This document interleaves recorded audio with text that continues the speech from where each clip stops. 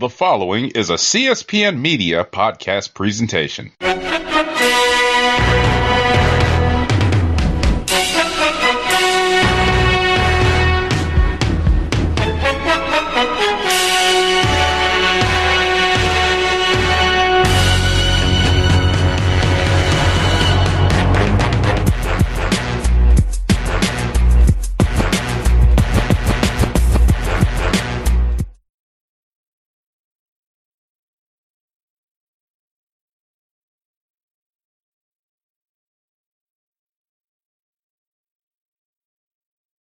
Hello, and welcome to Know the Score.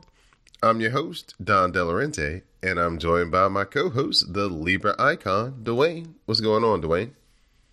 Nothing much, man. It's one more division to go, and we got football on Thursday. Yep. We're coming off of a weekend full of college football. We've come down to all the cuts. Every team is down to their 53-man roster. We've had some surprising cuts. LaShawn McCoy, no longer a Buffalo Bill, scooped up promptly by the Kansas City Chiefs. Of course, the big news last week, Andrew Luck decided to walk away from the game of football completely as he retired, leaving the fantasy players and the Indianapolis Colts scrambling. The Indianapolis Colts team themselves were better prepared as Jacoby Brissett will be taking over Andrew Luck's spot. So just give a few thoughts before we get into this NFC East preview here on Know the Score that you can find on the CSPN at .cspn.us. Just give some thoughts about Andrew Luck before we get into this week's preview. Yeah, I think for the situation, I think it was a very tough decision for him, but it was more of a health thing. And, at the end of the day, health is first. Health is the priority. And he pretty much may have had another injury where he would have to have extensive rehab, and he didn't want to go through that. And I completely understand. Yeah, it's the same thing that Rob Gronkowski actually talked about this week as well. He was speaking at an event, and he basically said that when he got hurt in the Super Bowl, he pretty much knew that that was probably going to be his last game. He said he only slept like 2 hours of sleep for the next couple of days. And he was just tired of, being hurt and having to go through surgery and rehab and doing all that it takes to get ready to play another year when you get hurt. And the only way that you can stop being hurt in football is to stop playing. So that's what he decided to do. So a lot of people had a problem and issues with timing, but, it's never a good time to walk away from playing football when you're a quarterback in anybody's eyes. So I don't think if he would have done it at, June, if he would have done it in January, people probably still would have had the same reaction. I was going to say, and at the end of the day, it was just one of those things where, you, like you said, June or January, but for a long time, I think even during the shoulder rehab, when he was doing other interests, it was pretty clear that, he had a lot of other interests and passions that were taking precedent. And then also looking at the fact that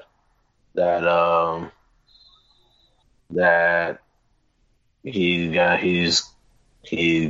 recently got married and then recently got married, you want to start a family and you want to be able to be around and be able to chase your kids. And if you're getting banged up all the time, I think those first several years in Indianapolis really did a number on them in the grand scheme of things. Definitely. That's the thing that the Texans are currently doing, as they just traded for Laramie Tunstall from the Dolphins, as they're trying to make sure that Deshaun Watson does not take another beating like he did last year. Another David Carr situation. Right. You only got so many bumps on your bump card, as wrestlers would say. And, when you get knocked down and hit 65 times in a season as a quarterback, when there's 5 to 6 guys assigned to protect you on every play, yeah, there's a major problem there. So we will get into the NFC East preview first, as the Dallas Cowboys will be our first team. Last year they finished the regular season 10-6.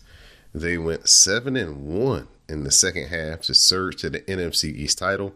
They won a wild card game against Seattle, and they lost to the LA Rams in the divisional round of the playoffs. Their important additions are tight end Jason Witten, coming out of the Monday Night Football booth back onto the field. Wide receiver Randall Cobb, defensive tackle Tristan Hill, safety George Ikoa, offensive lineman Connor McGovern, running back Tony Pollard.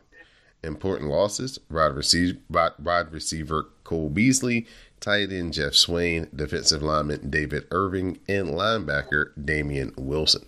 We can also add their offensive lineman Fredericks, I forgot his first name, to the important additions as well, as he missed most of the second half of the season with some really serious health issues.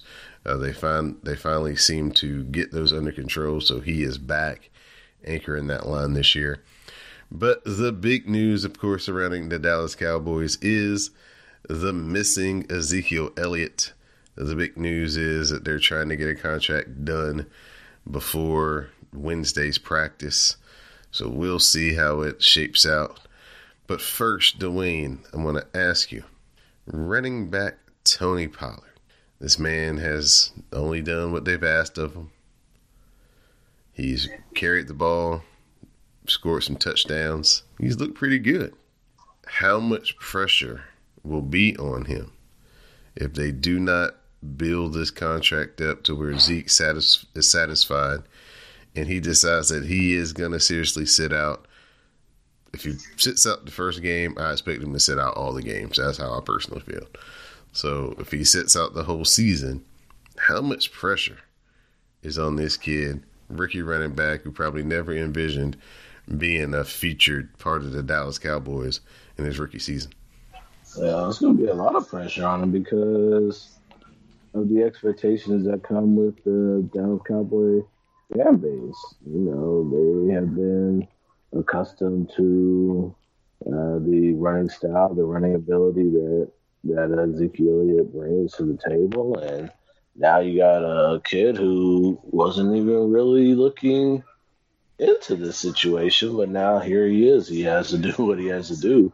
But we'll just have to wait and see how things play out. And I also would say that there's a lot of pressure on the Cowboys to get a deal done. I mean, if anything, Jerry Jones could be previously strategic. It should be a whole story to just hold him out and give him a contract, and then bam, he's healthy enough for the playoffs.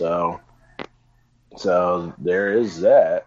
But I think with the situation at hand, and given the rookie who's probably wasn't expecting this, but this is your time to shine. You could give him a chance to see that, hey, I could be a better option and a much more cheaper option.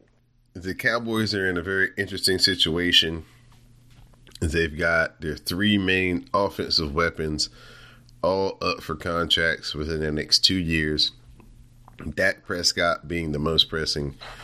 Then in order, it would probably be Amari Cooper, and then they were thinking that Zeke Elliott would be upon the back burner. But Zeke has forced himself into being the top priority this season, but they're still trying to work out something with Dak, and it looks like Amari Cooper may be the man who gets the franchise tag. How important is it that Dallas signed all three of these guys? Do you think that they can, because to me, they're probably one more season away from really like being able to win the Super Bowl. I think they have a Super Bowl defense, and I'm not sure if they have a Super Bowl quarterback. but how important do you think it would be to sign all three of them for the further development of the Cowboys? Do you think that, if Dak doesn't prove it this year, let him play out the year? He doesn't prove it, get a veteran free agent quarterback in there, and, that'll be the icing on the cake. Yeah, I think that you need to. I can see why you have. I can see Zeke's frustration. He wants to be the top priority, and with that offensive line, that's the bread and butter. I think an upgrade at quarterback may be beneficial to the team versus Dak Prescott. Not saying that Dak doesn't deserve a payday and he doesn't deserve the chance to prove himself, but I think this would be his chance. I think Amari Cooper should be more of a priority than Dak Prescott, personally. You got a dynamic wide receiver, a guy who can create matchup nightmares and is a very explosive receiver as well. And then, veteran quarterback or an upgrade in the quarterback position. The only problem is who would be available to be that upgrade versus with what they got. And so I don't really see anybody who's really that great to be considered an upgrade from what they have.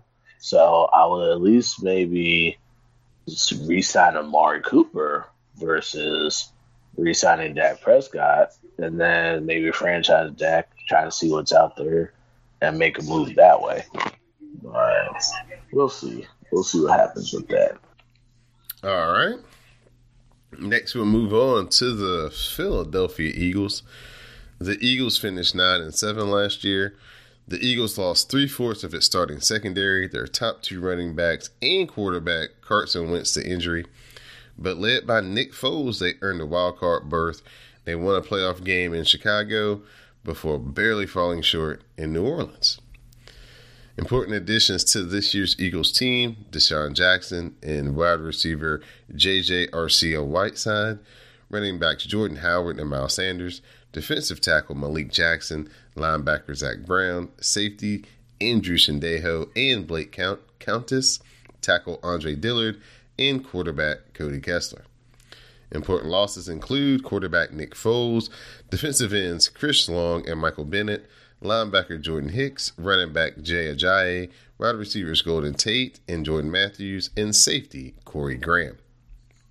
Now, the big news, of course, for the Eagles is the return of Carson Wentz and the departure of Nick Foles. The biggest question actually may be, do the Eagles have a competent backup? Because as we know, the last 2 years, that's been the saving grace of the team, is Nick Foles coming in, playing backup quarterback, being able to save them in those situations. Yeah, so in that situation, it may not be the same in terms of they have a good fallback plan, but at the same time, this is where you either hope that hope Wentz has a healthy full season, or you can have you either have a full season or you have somebody who can be that capable backup. I don't think Nick Foles is gonna be developed overnight. Just have somebody who can come in, learn the system, and just be ready when the number's called on. But it really has to come on Carson Wentz having to play a full season, staying fully healthy, and then going from there. The return of Deshaun Jackson supposed to help, add some punch with the loss of Golden Tate and Jordan Matthews. This team is going to be, it's a very good team. I mean, it's a couple of years removed from the Super Bowl, but they have so many question marks because you don't know if their quarterback is going to be able to compete for a whole season. And so much of what they do offensively relies on really good quarterback play. They released Wendell Smallwood. He was picked up very smartly by the Washington football team. So there's one more or less weapon that they have this year. Just what do you see as the biggest question mark into the Eagles this year? Do you think it's Carson Wentz's overall health, or do you think it's the ability of the skill position players to produce points and help the offense be very effective this year? It's going to be mainly the health, and it's going to be mainly the health and what and if and when Carson Wentz. I mean, if Carson Wentz is ready to go, hopefully he is, and then the depth of the team's QB situation. So quarterback depth is going to be a real big concern, and then also bringing in a team. I mean, I just don't know. I just think that in the situation with Carson Wentz, you just got to make sure that his health is good. You also got to make sure the line is protecting him and keeping him upright, because that's part of the reason why he's been hurt so much. And so it's all about stockpiling the depth of this team. They were probably one of the more elite teams because of the depth, but now they don't have as much as they did, and that's going to be the biggest adjustment for them. Agreed. It's going to be very interesting to see what Philadelphia produces on the field this year with some different pieces and some key spots for them going forward. Next up, the Washington football team. Somehow they made it to 7-9. Almost everything went right in the beginning of the season. They were 6-3. Then injuries derailed their season as they lost their 6 of their final 7 games, losing 2 quarterbacks to broken legs and offensive linemen as well. So just a nightmare of a season in the second half for the Washington football team. That led to these important new additions, starting with quarterback Dwayne Haskins and Case Keenum, safety Landon Collins, linebacker Montez Sweat, receiver Terry McLaurin, offensive lineman Eric Flowers, cornerback Dominic Rogers-Camardi, and inside linebackers coach Rob Ryan. Important losses for the team are Jamison Crowder, Ty Nsekhe, linebackers Zach Brown and Preston Smith, and safety Clinton Dix. It was announced earlier in the week that Case Keenum will be the starter for opening day. So the quarterback controversy for at least the first game is on hold, as Dwayne Haskins will officially be the backup to Case Keenum. I don't know how long Case Keenum can keep the young boy from taking over the reins. If Case Keenum struggles and things don't look good early in the season, and the schedule is basically set up for that to happen, the Washington football team could be turning to Dwayne Haskins after their bye week. And in a strange way, if Dwayne Haskins gets better, but the team is not actually winning, that could keep Jay Gruden around for one more season where he could, continue to work with Haskins. But my question to you, the Libra icon, Case Keenum.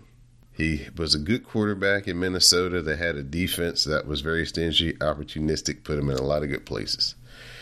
Washington football team feels like they have a defense that could be very opportunistic, very stingy, and put their quarterback in very good places. Do you feel like Case Keenum, with its experience, and if the defense lives up to what it's built up to be, can keep Dwayne Haskins on the bench for the whole season and actually surprise people and make Washington, a factor at least going into the last 2 or 3 weeks of the season?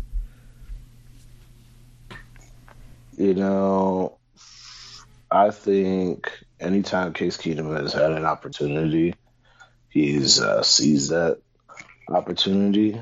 And I think also I'm not even going to count the situation in Denver because John Elway sometimes does not know what he's doing. And I mean, you had somebody who took the Vikings to the NFC title game, and then that they didn't get a chance to prove that wasn't a fluke by going after Kirk Cousins.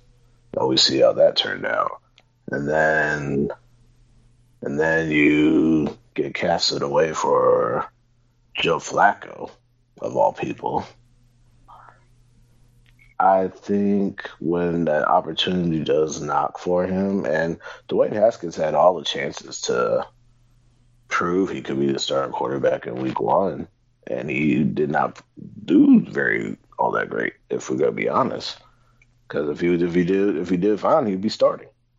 So I think there's a possibility that Case Keenum can lead this team to a respectable record, a very decent record, and hold off Dwayne Haskins. Even if it's just for a year or so, I think he is going to get that chance to prove himself. And most times when he does get the chance to prove himself, he does pretty well. We saw the times he spot started in Houston. He showed he could be a starting quarterback in the season in Minnesota. So I don't see why not.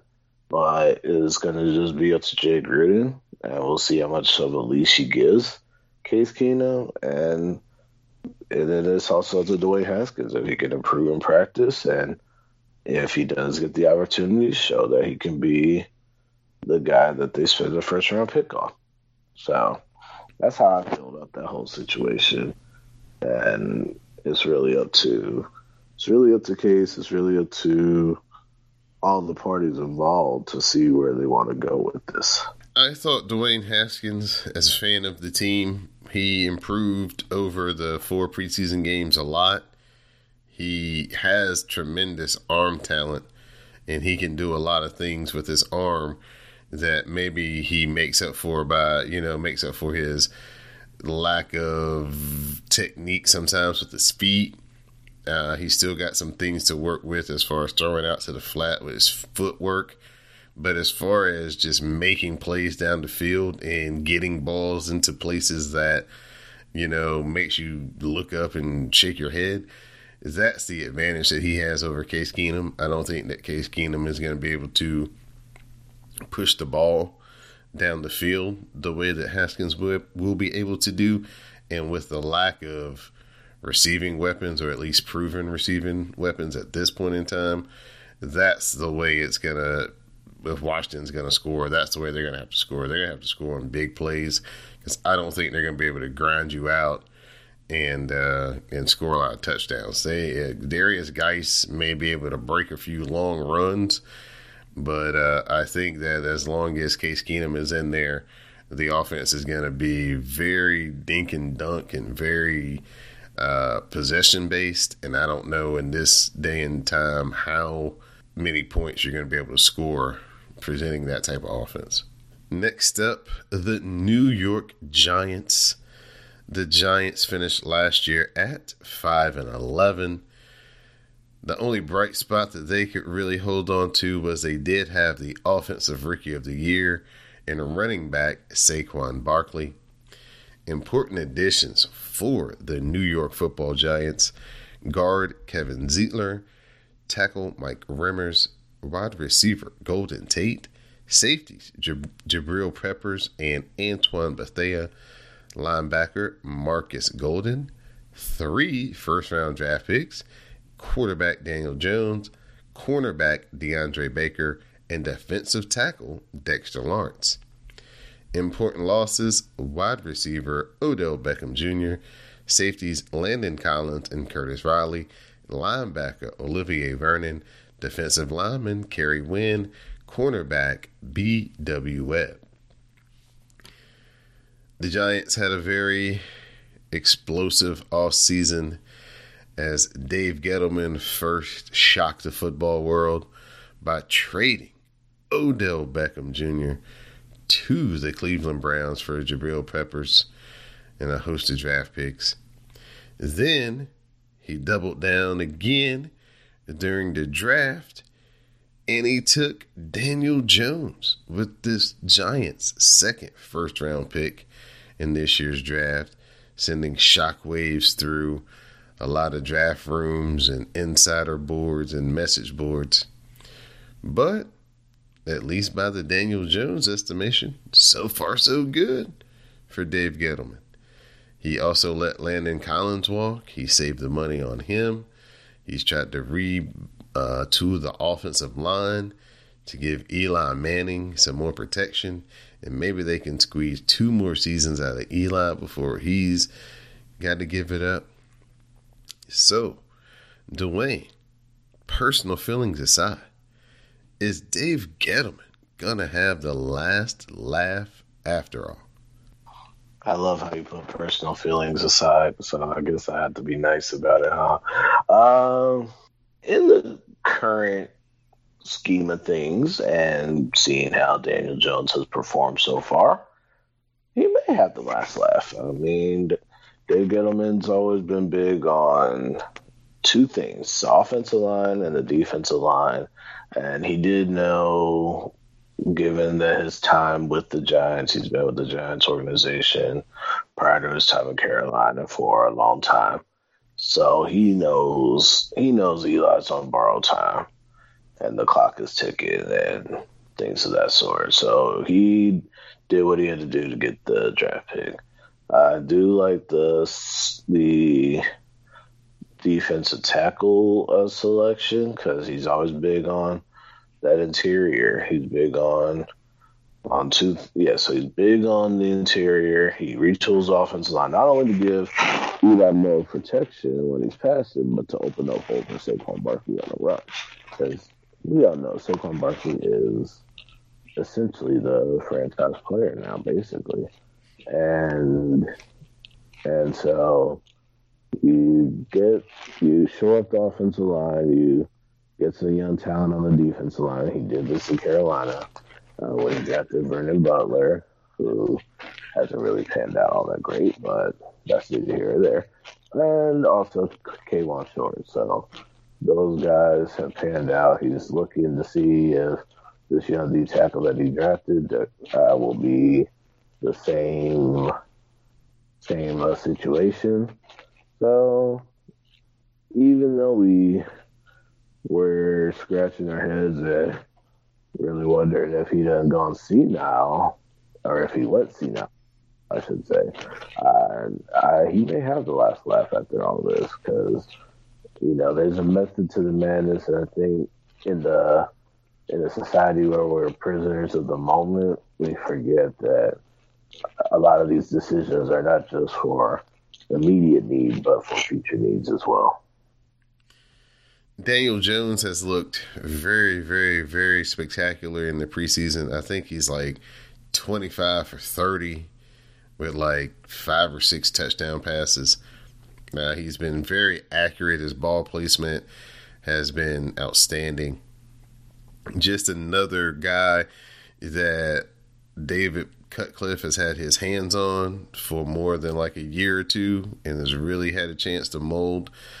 Any quarterback that David Cutcliffe has at Duke that can stay underneath his tutelage for 3 solid years, somebody should draft him, because he's going to have a polish to him that you're really not going to be able to find out of a lot of other quarterbacks, because you got to think every year in the offseason he gets to hang out with Peyton Manning and Eli Manning during their passing camps, learning techniques, learning the finer nuances of footwork and ball placement and things of that sort. And then voila, they come to the NFL and it's like, oh man, this dude looks so polished. This dude looks so ready. And it's like, well, yeah, David Cutcliffe has a lot to do with that.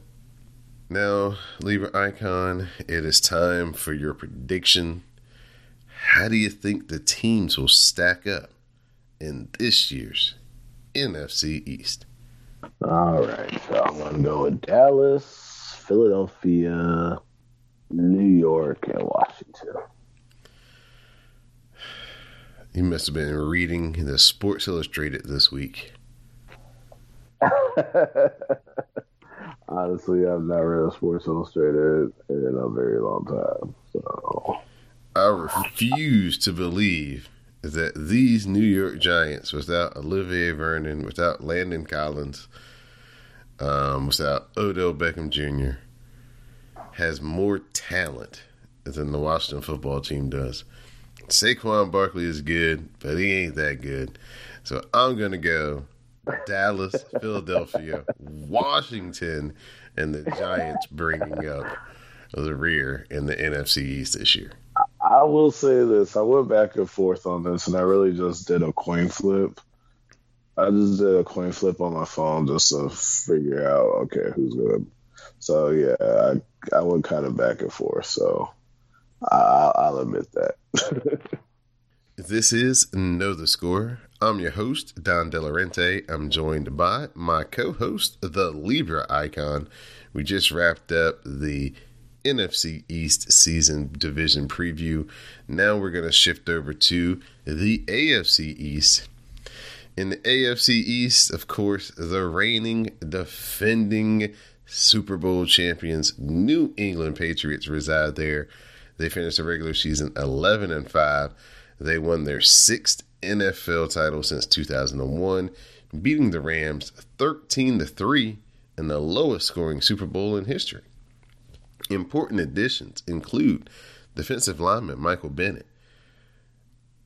This is a loss and an addition in recent news as receiver Demaryius Thomas was added, then cut, and supposedly he's going to be added again. They drafted wide receiver Neil Harry out of Arizona State. Tight end Ben Watson, linebacker Jamie Collins is back as well.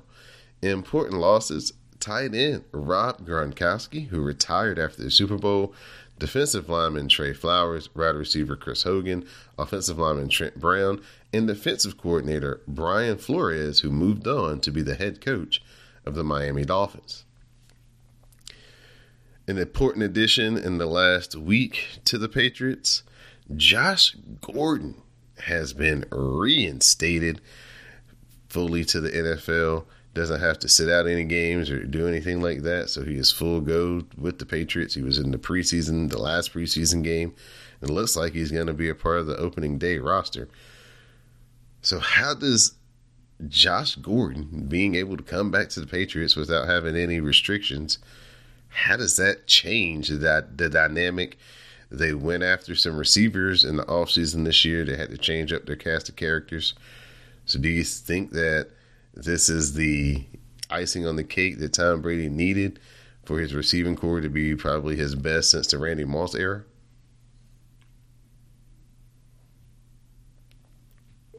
Yeah, it's probably one of those things where now you got Josh Gordon full go, especially. I would probably say it would be just as good, even better than the Moss era, but Gronk did retire, so Gronk retired, Chris Hogan left. You still have Julian Edelman, who's still reliable. Demaryius Thomas coming from that too. So this is a pretty loaded receiving core, and Dwayne Allen's still there, right? And if Dwayne Allen's still there, that's a reliable tight end too. If Ben Watson isn't a full go, so having Josh Gordon back in the fold and being able to have full football activity is going to make the Patriots as dangerous as they've ever been. And they could possibly easily get number 7 if they really put everything together. With the departure of Flores, Bill Belichick, the mad scientist, is now back in charge of the defense. So where do you see in the past few years it's kind of taken the Patriots a few weeks to kind of get their defense into, being a part of the winning formula? Do you see that taking a little less time this season because Belichick now will have his hands full on when it comes to the defense week in and week out? It's going to take some time. I think it's still going to take some time because there's some personnel that's not even there right now. So, for whatever reason, and whether it's injuries or off the field incidents. So, I think it's going to take a little bit more time than what we probably would anticipate. Even though Bill Belichick is still has his hands on the defense, but it's just one of those things where we'll just have to let it play out and see. Tom Brady, I think he will turn 42, or he just turned 42. So he's definitely the oldest quarterback in the league right now. Does he make it through another season unscathed? Or is this the year that, age and vulnerability finally catches up to Brady? He's gonna catch up to him. I mean, he's gonna catch up to everybody, and I think he will get through the season relatively healthy, but I think he's gonna take a little bit more of a beating this go around, and eventually it's gonna get to the point where his body is gonna tell him, I can't go anymore, and once that occurs, the rest of the division will be able to breathe a heavy sigh of relief. So it's coming. I mean, we all know Father Time is going to make his appearance. I think it's already happening in a way with Drew Brees already, but and then also with Eli, but it's gonna come to Brady, and I think Brady would like to get a couple more years in at least, but it would not surprise me one way or another what happens with Tom Brady at this point. We'll shift over to the Miami Dolphins. The Dolphins finished last year 7-9. They ranked 31st in offense, and the defense, allowed a franchise record 6,257 yards. So that prompted owner Stephen Ross to fire coach Adam Gase and hire defensive play caller from the Patriots defensive coordinator Brian Flores as his replacement. Important additions to this year's Miami Dolphins are quarterbacks Ryan Fitzpatrick and Josh Rosen, defensive tackles Christian Wilkinson and Adolphus Washington, tackle Jordan Mills, outside linebacker Nate Orchard, guard Kyle Fuller, tight end Dwayne Allen, running back Mark Walton, and wide receiver Ricardo Lewis. Important losses include quarterback Ryan Tannehill, David Fales, and Brock Osweiler, so their whole quarterback room is changed out. Defensive ends Cameron Wake, William Hayes, Andre Branch, and Robert Quinn. Running backs Frank Gore, Brandon Bolden, and Senoris Perry. Tackle Sam Young and Jawan James. Wide receivers Danny Amendola and Leonte Carew. Guard Josh Sitton. Offensive lineman Ted Larson. Linebacker Stephon Anthony. Tight ends AJ Derby and Marquise Gray. Centers Travis Swanson and Jake Brendel. So, of course, what stands out for the Dolphins, they traded for Josh Rosen. They let Cameron Wake go along with Ryan Tannehill in the offseason. There's been huge talk about the Dolphins preparing themselves to essentially tank this season so they can be in the sweepstakes and in the running for one of the quarterbacks that are coming out of college this year, Tua or the kid from out of Oregon or a kid from Georgia. My question to you, Dwayne,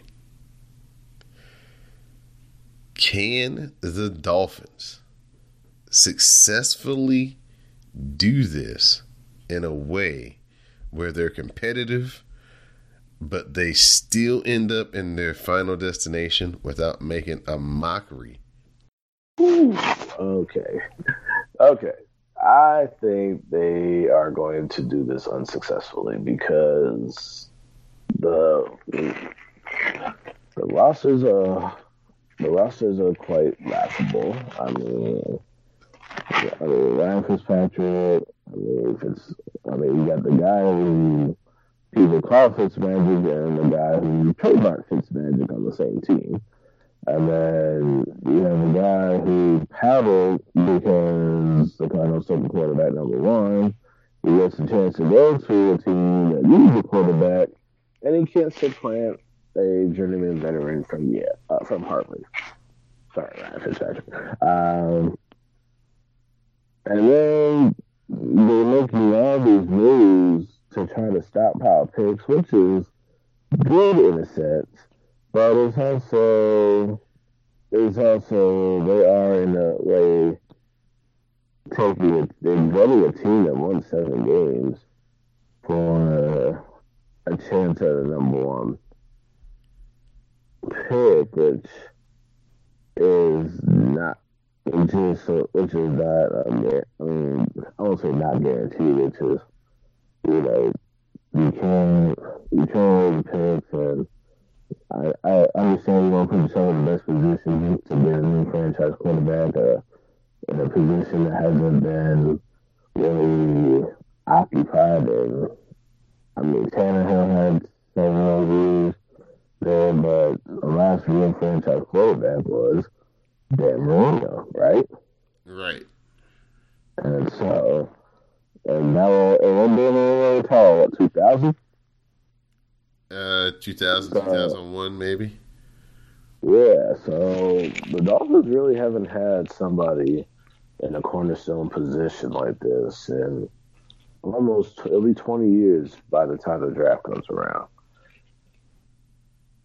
They are going to be bad, very, very bad, and it's going to be very, very ugly in the process. And I don't know how you take away one without making a mockery of the whole process, the talent, the franchise. Because this is a team that has the only undefeated team in NFL history, and this is what they're reduced to. So just that alone makes it a mockery. And will it be? And are they going to make sure they keep Brian Flores in this process? Are they really going to give him a chance to turn it around? Because we see what happened with Steve Wilkes, and we see how that turned out. So is this going to be? Are they going to stress patience with Flores, or are they going to give him the Wilkes treatment, just boot him after one season? We'll move on to the New York Jets. The New York Jets finished last year 4-12. Todd Bowles lost his job, and months later, general manager Mike McGagan lost his as well. The Jets failed to make the playoffs in 4 straight seasons under Bowles and the general manager combination, so the team chairman, Chris Johnson, turned to Adam Gase as his new head coach. Johnson then hired former Eagles executive Joe Douglas to take over the roster. Important additions to the New York Jets include defensive coordinator Greg with 2 G's Williams, running back Le'Veon Bell, linebacker CJ Mosley, receiver Jamison Crowder, left guard Kaleki Asamili, rookie defensive lineman Quentin Williams, cornerback Brandon Poole, running back receiver Ty Montgomery, rookie outside linebacker Ja'Kai Polite, receiver Josh Bellamy, quarterback Trevor Siemian, and kicker Chandler Catanzaro. Important losses are receiver kick returner Andre Roberts, kicker Jason Myers, running back Isaiah Crowell, lineman James Carpenter, cornerback Buster Skrine, cornerback Morris Claiborne, and safety Terrence Brooks. Now, last year, it was all about the development of Sam Darnold. The hotshot quarterback from USC came in, did some really good things as a rookie. Unfortunately, it wasn't good enough for Todd Bowles to keep his job. But now, Adam Gase is in. He really didn't do much for Ryan Tannehill when they were together in Miami. But now he gets to work with a new guy, little different skill set, more of a traditional quarterback in Sam Darnold. Do you think that Sam Darnold will turn Adam Gase back into a genius this year with his ability to run his offense, maybe in a more traditional sense than Ryan Tannehill could? Yes, so I definitely am not optimistic for the Jets. I mean, like you said, this is time on my own was not always successful, and the Jets foolishly hired this guy to take over, and I'm just not too fond. I never really liked this hiring at all. I think they could have done there for the hire, but Adam Gase is the coach, and this is the hand that they're going to deal. So, do I think that there's going to be any kind of improvement in the Jets? Mediocre. What's the word I'm looking for? It's just not. I guess that's the word I'm looking for, really. Mediocre, because 7-9, they weren't all that great. I think he was rightly regarded as one of the best coordinators, and it kind of goes back to the whole maybe you're a better coordinator than a head coach kind of deal. And I think that he's done it in Denver, wasn't really all that great. Miami wasn't all that great. I just don't see the Jets being all that great either. So I just don't see them going too far ahead. They'll be better than the Dolphins. I mean, everybody in that division is going to be better than Miami, but not going to be like good enough where they can challenge the Patriots. Greg Williams is coming over to take over this talented defensive team. They've added C.J. Mosley. They've also added the rookie Quinn Williams from out of Clemson. So the defense looks to be very stout this year. And they've also added Le'Veon Bell, who is coming off of a whole year sitting out. He's fresh. His body should be rejuvenated. What do you expect to see from Le'Veon Bell this year? Do you expect to see him be the leader of the offense when it comes to the Jets this year? Or do you see like a drastic fall off just because of the inactivity over the past year? I don't see any drop off from being inactive. If anything, he's very, very healthy. There shouldn't be any aches and pains from sitting out that long. He should be well rested, and for that, I think it's what's the word I'm looking for?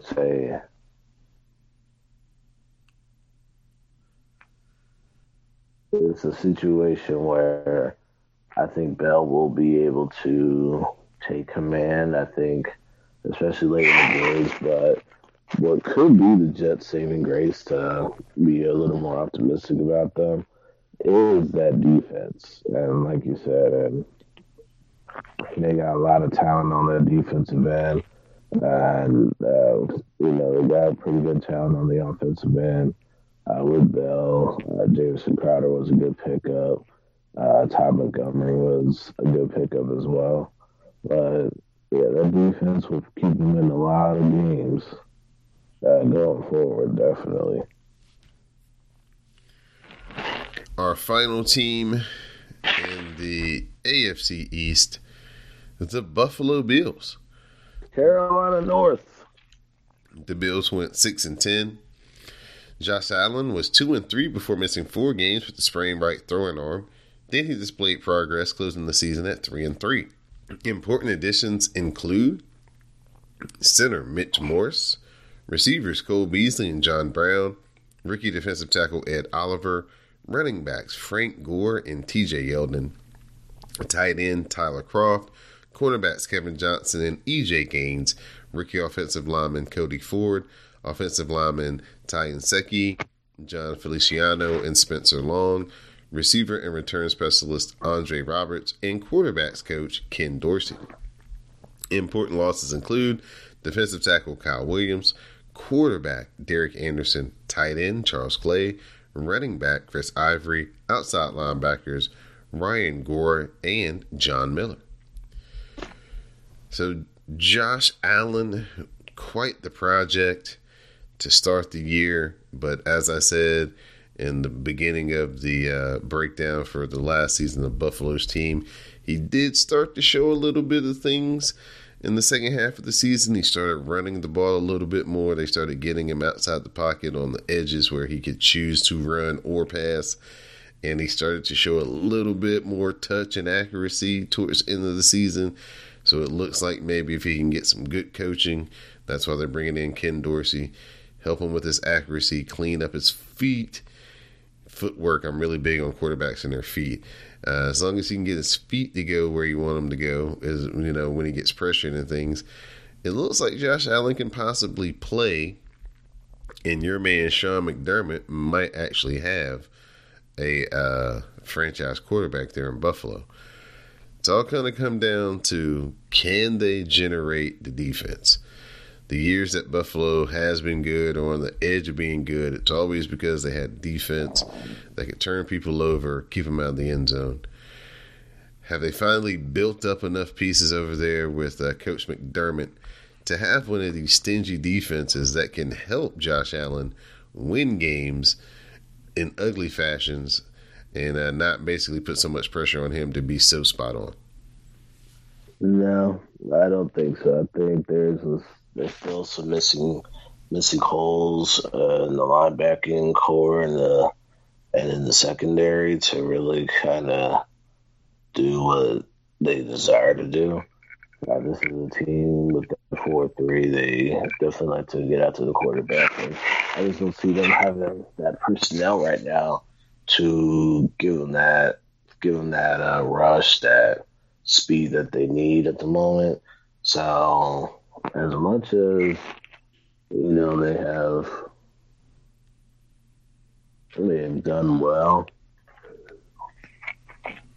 it's still a long way to go in the process. So I can't say that I agree with this because I see it quite often, especially with as long as Mr. V is running the show in Buffalo and Sean McDermott's head coach, it's still going to, what's the word I'm looking for? It's going to be a little bit of time, so we'll just have to wait and see what happens from there. Now, with the news of Shady McCoy being released and the cut down to the 53-man roster, looks like Frank Gore and TJ Yeldon become a lot more important to the success of what's going to happen in Buffalo. How do you feel that tandem is going to work out now? Is they going to be the main ball carriers as Shady McCoy is moving on to Kansas City? It's another good question. They're just going to have to make it. They'll just have to make it work. That's the only way you can get better at this. Okay, whoever's working, you don't get the results that you want out of it. So that's what they have to do, basically. Put that work in. All right, so Dwayne, now it's time for your predictions. How do you think the AFC East will rank out this year?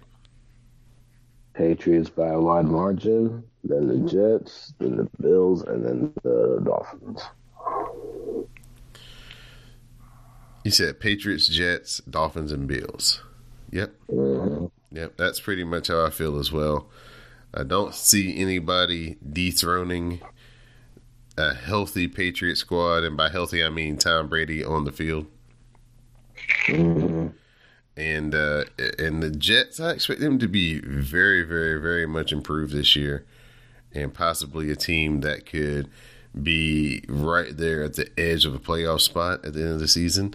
Just depends if they can get some bounces to go their way or not. So good luck to the New York Jets. I'd really like to see them do well this year.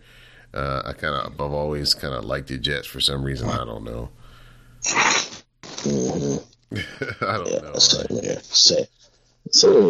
here. I mean, before I was with all Carolina, I was a Jets fan a long time ago. So there's that. I get it. Now it's time for your final season prediction. There are two teams that you see matching up in this year's Super Bowl. Oh boy. And based on everything, let me just say the Patriots at the AFC. And then in the NFC, okay. Patriots on the AFC, and the NFC is going to be tough. I think I want to say Patriots and Saints, and then Brady beats Breeze. So Patriots get number 7, unfortunately. Patriots and Saints, huh? Yes. All right. My prediction for this year's Super Bowl, I'm going to go with the Los Angeles Chargers out of the AFC. Whoa. And the Chicago Bears. Really? Yep. I think that it's going to be a year where Phillip Rivers and the Chargers, they finally start hot. The little Melvin Gordon situation is not going to really play that big of an issue with them. I know the Derwin James situation is a big deal on defense, but I think they got enough talent up front where they can get by with missing him for a month or two. But I think as long as they start fast on offense and Phillip Rivers can start off really hot, averaging 3 or 4 touchdowns a game to start off the season, first 3 weeks or so, I think the Chargers will get a 3-0, 4-0 start, and it'll propel them to the upper echelon of the AFC. They'll get those home games. They'll split with Kansas City, and they can get that playoff game at home if need be. And I just think that Chicago's defense is so good. If they improve their field goal kicking, that's the only weakness they really had. Trubisky proved to be a quarterback who could come from behind.